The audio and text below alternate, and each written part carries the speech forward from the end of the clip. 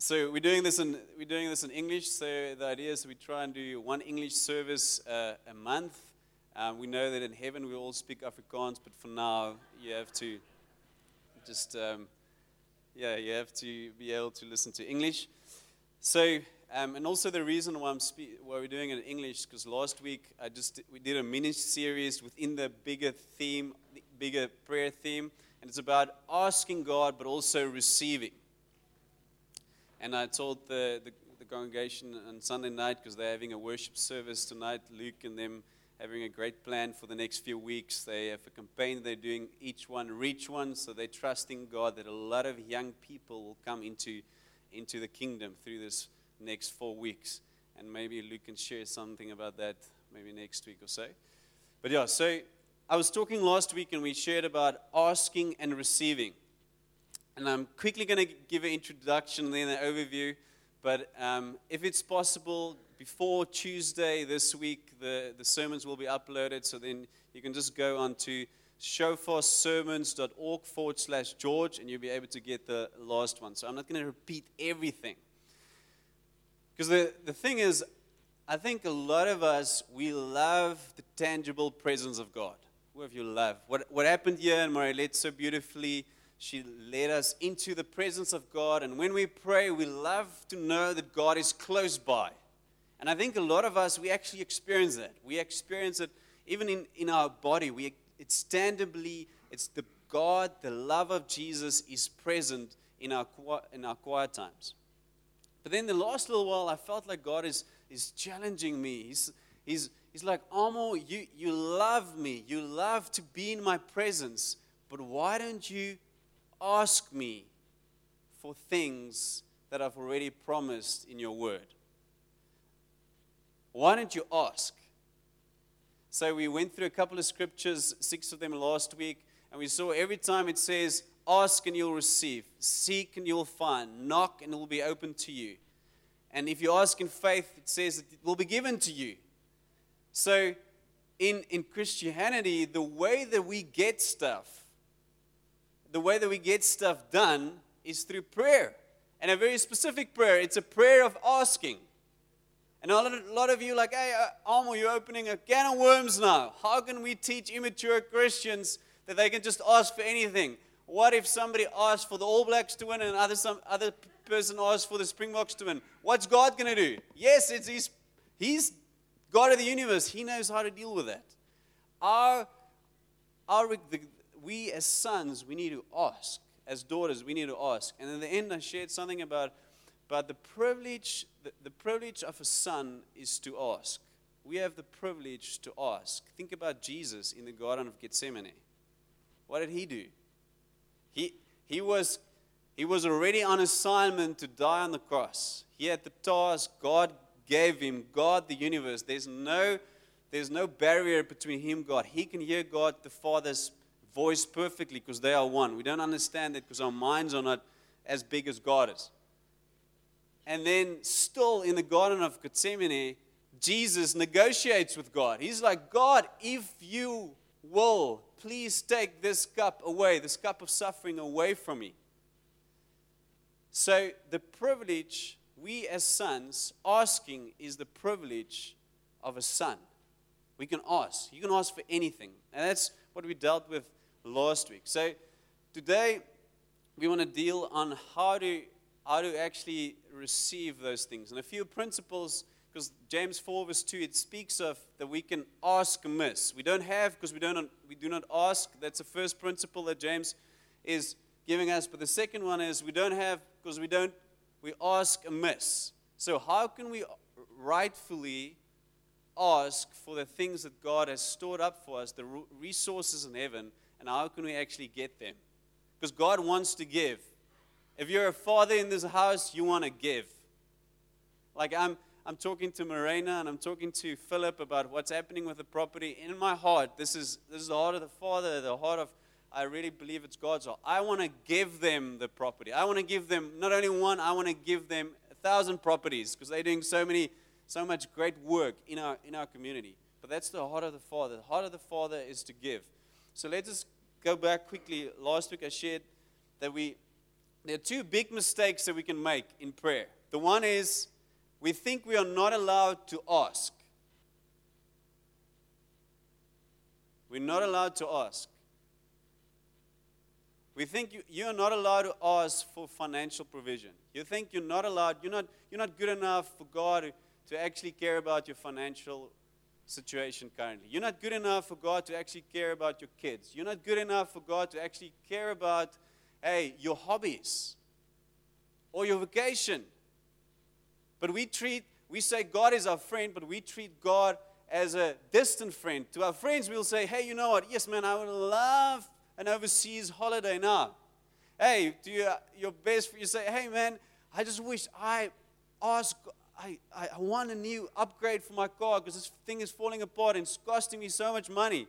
But you share that with your friend, but you're not allowed to share that with God. And your friend doesn't have the resources, or maybe has, or she has, but God has the resources. So that was the idea that I tried to convey last week. So the first thing is we're allowed to ask. It's a big mistake to tell people they're not allowed to ask. Even with my kids, I'm trying to teach them they're allowed to ask anything from God. Anything. I'm not saying God's going to give it to them, but it's a relational skill that we need to learn in asking stuff. Last week I also shared the story of somebody, a good friend that we know that has been talking to us about, hey, maybe the boss is not going to be so positive about an upcoming or pregnancy, that she's pregnant, and the maternity leave, and she doesn't know how they will respond if she asks them, hey, I don't want to come back full day, I'm only going to come back for half day. And then we're like, hey, have you asked your boss? And then she said, no. And that's how we deal with God. We talk around the topic, but we never ask. So the first important thing of last week is that we are allowed to ask. The second one is God does not want, or the big mistake that we believe is God doesn't want to answer my prayers. Somehow, He doesn't care enough. And we need to break that. It's a stronghold in the religious mind, and we need to break that. He doesn't care enough. He doesn't really care. He cares about people getting saved. He cares about the missionary in Mozambique or the missionary in Afghanistan. But he doesn't care about my daily life. But He does. And He wants to answer. Okay, let's look at James 4, 2 and 3. Again, so James is referring to a worldly system, and then he's explaining how Christians, the Christian world operates and on what it operates. He says, you lust and you do not have. The world's lusting. They want stuff. They desire stuff, but they do not have. You murder and you covet and you cannot obtain. You fight and you war, yet you do not have because you do not ask. And then he's talking about how we as Christians should be able to get stuff. You ask and you do not receive because you ask amiss that you may spend it on your pleasures. So the worldly system says, hey, we must scheme and we must connive and we must work hard. Hey, working hard it's biblical. The Bible says if you don't work, you're not allowed to eat. So it's biblical. But James is telling us that there's even a more powerful tool available to us, and it's prayer. And a specific prayer, and it's a prayer of asking. So if we can ask amiss, then obviously we can ask in the right way. And we're going to look at a few principles on how to ask in the right way. The one is we want to ask in faith.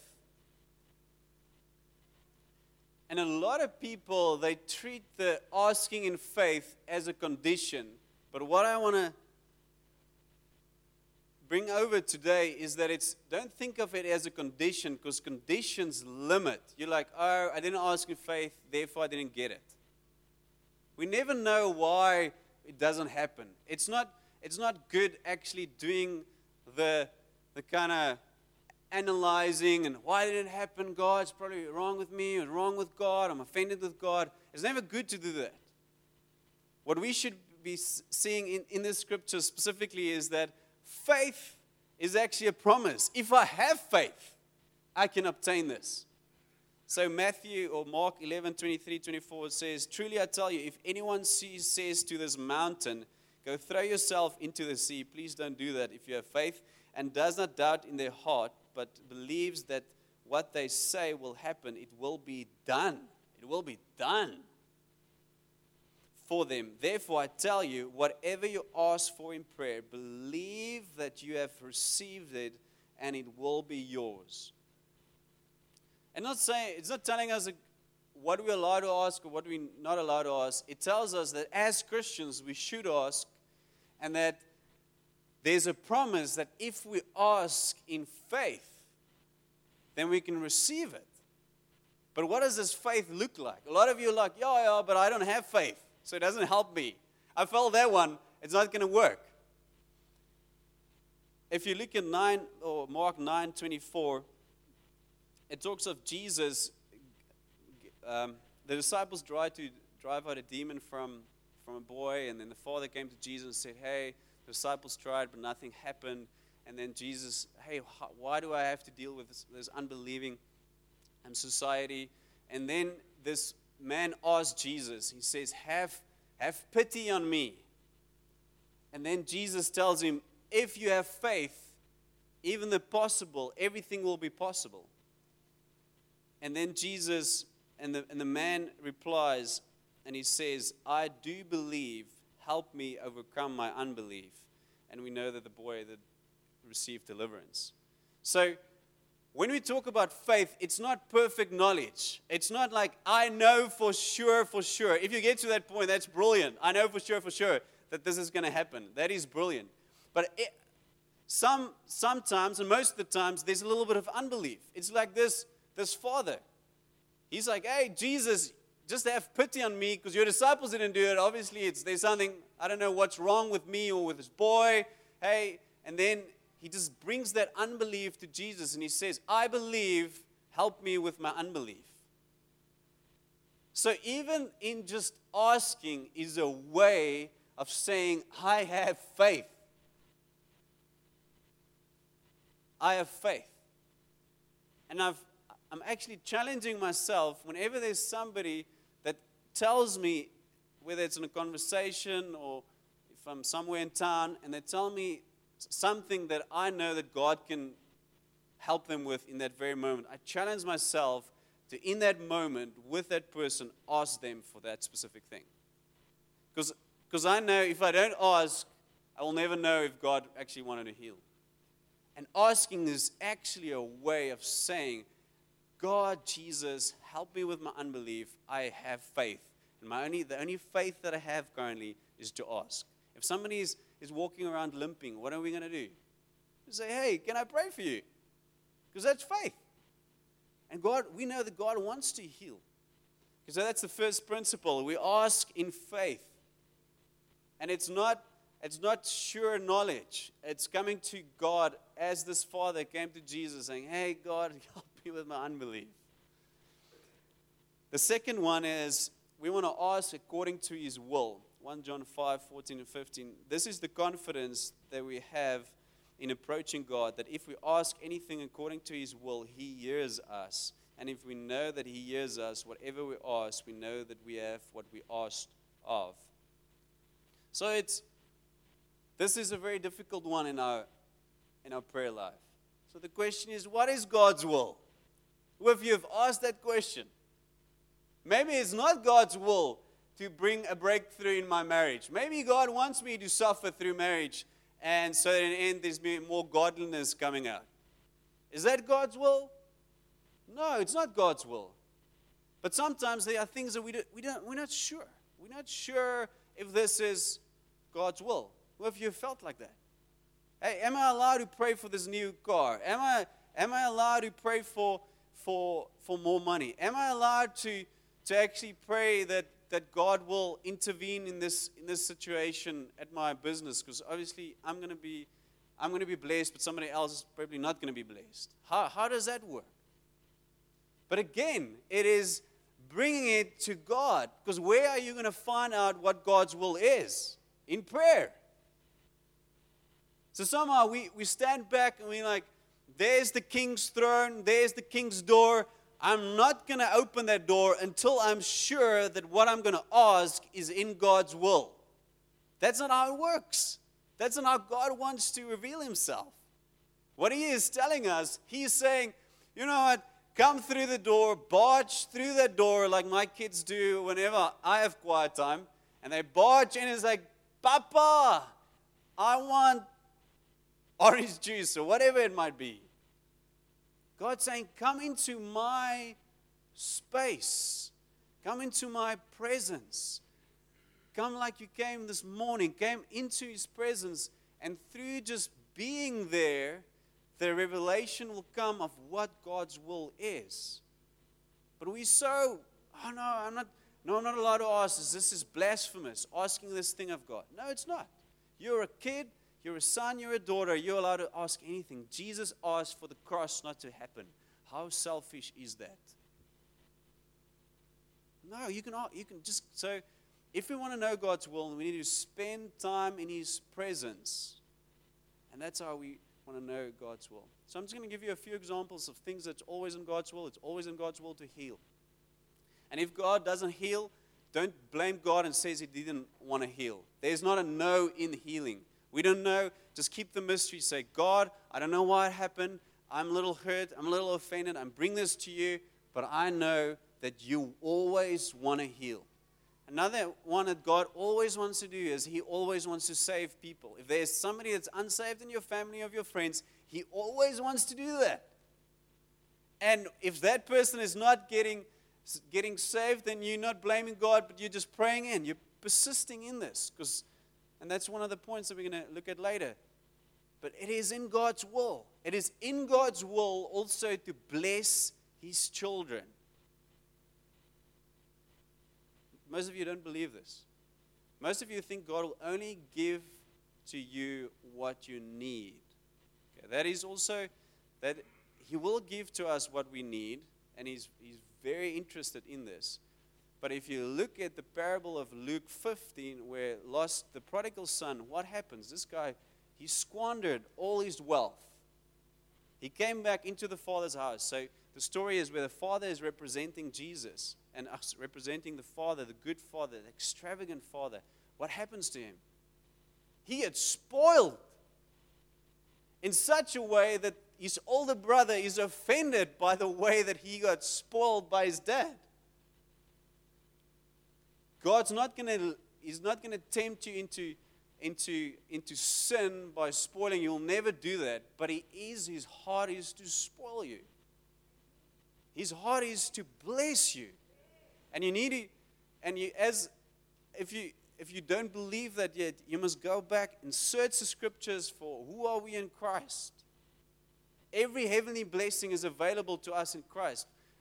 Ephesians 1:3 says. So there is a blessing that's awaiting us.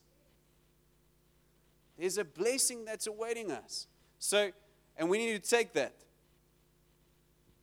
Okay, ask according to his will.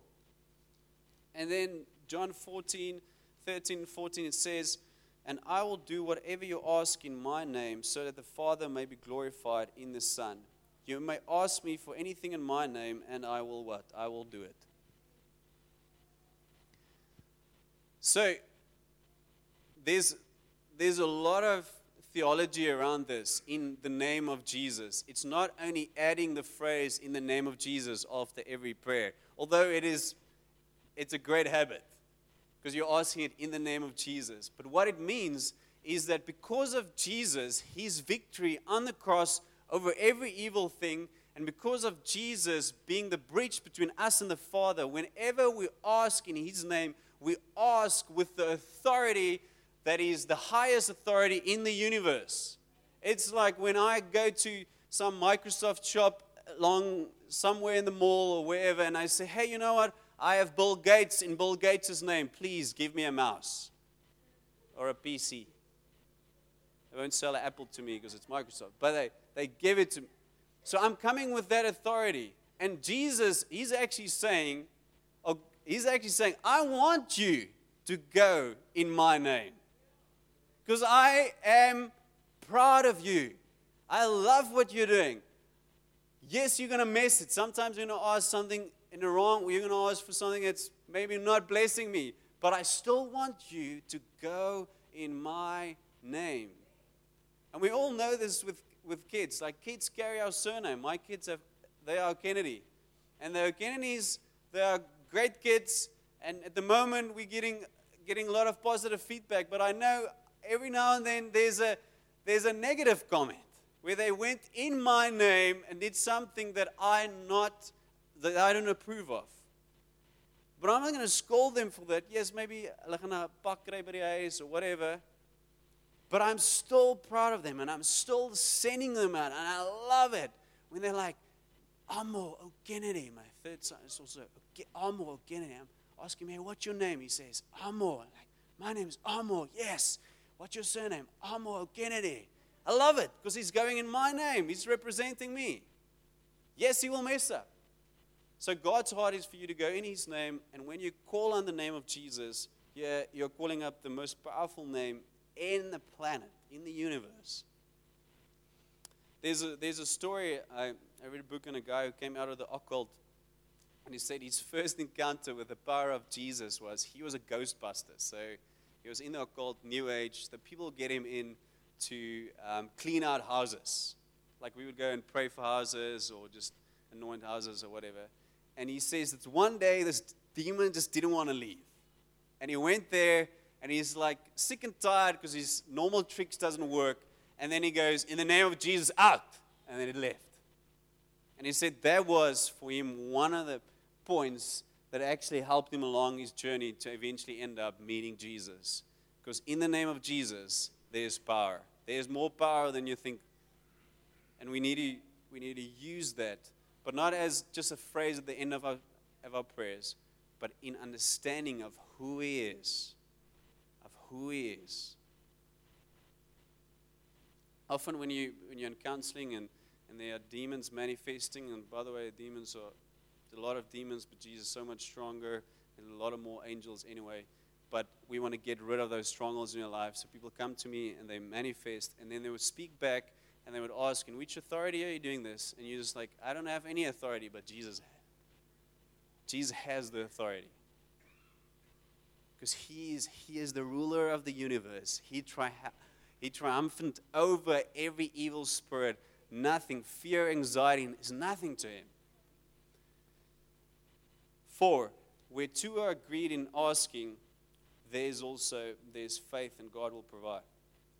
Matthew 18:19, again, truly I tell you that if two of you on earth agree about anything they ask for, it will be done for them by my Father in heaven. So again, it's not saying you have to have faith, you have to ask with somebody else, you have to ask in Jesus' name. No, these are promises. Sometimes you ask in the name of Jesus, doesn't work. Then you get a friend. You say, you know what, agree with me on this. I want a breakthrough in my marriage. I want a breakthrough in that person's soul. I have an idea to change George's community. I want you to pray with me. We need the property for life. We come into agreement, and there's power. Unfortunately, if you're a Christian, you need to believe this. It means that if you agree, in other words, you don't have to have all the faith. You just need to agree. Luke and I can just say, we agree on this person's salvation. God wants to. He wants to, with all his resources in heaven, for that person to get saved. And then, 5th one is persistence in prayer. Luke 18:1-8, it tells a story, one of my favorite parables, because this widow, she keeps on going to this evil judge, and she's asking for justice. And the judge doesn't want to give her justice. Eventually, he gives us her justice because of her persistence, not because of the case that she's representing of who she is, but because she is persistent. Often we're like, no, Jesus said no, so I'm not going to ask. I would never tell anybody that Jesus said no, unless I know for sure that it was a really evil request that person made. So, for instance, like I asked that Jesus take away Luke's car because I want his car. That's an evil request.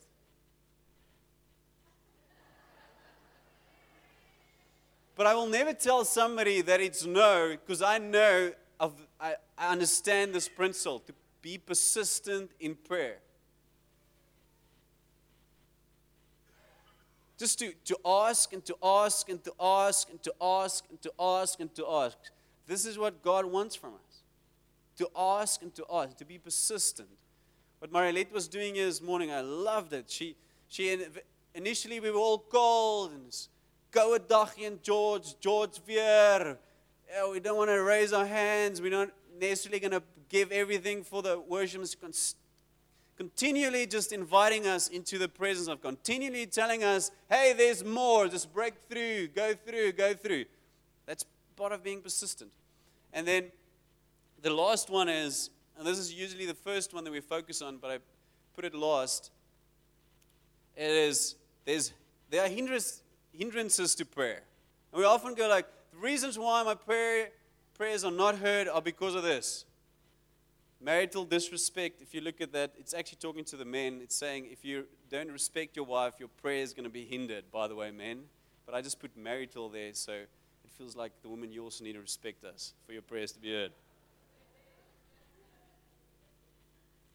Being unreconciled, look at, if you're unreconciled, it says, leave your gift at the altar and be reconciled. Unforgiveness, if you're not forgiving somebody, you cannot receive forgiveness. It's a hindrance.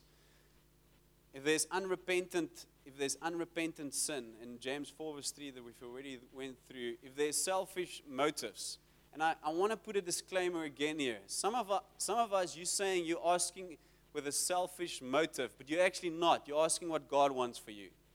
So, here's the summary of how to ask aright, not amiss. Is that you come to God with as sincere heart as you can. And you invite other people in that. And you request from God what you really believe is His will. If you do that all the time, God's going to reveal to you, hey, this sin or this thing needs to happen. You know what? Maybe you need to make right with your wife. But you need to come to God in order for Him to speak to you. Sometimes even asking after the first question that you ask, the request that you make, you only hear what God's saying to you. There's a guy, David du Plessis, who was instrumental in taking the Pentecostal movement into the Catholic Church. And when he was 13 years old, his dad was a missionary in Lesotho. Massive, amazing apostolic guy from South Africa. And when he was 13 years old, he wanted the Holy Spirit so much that he went to the principal and asked for him if he could take a day off to pray for the Holy Spirit.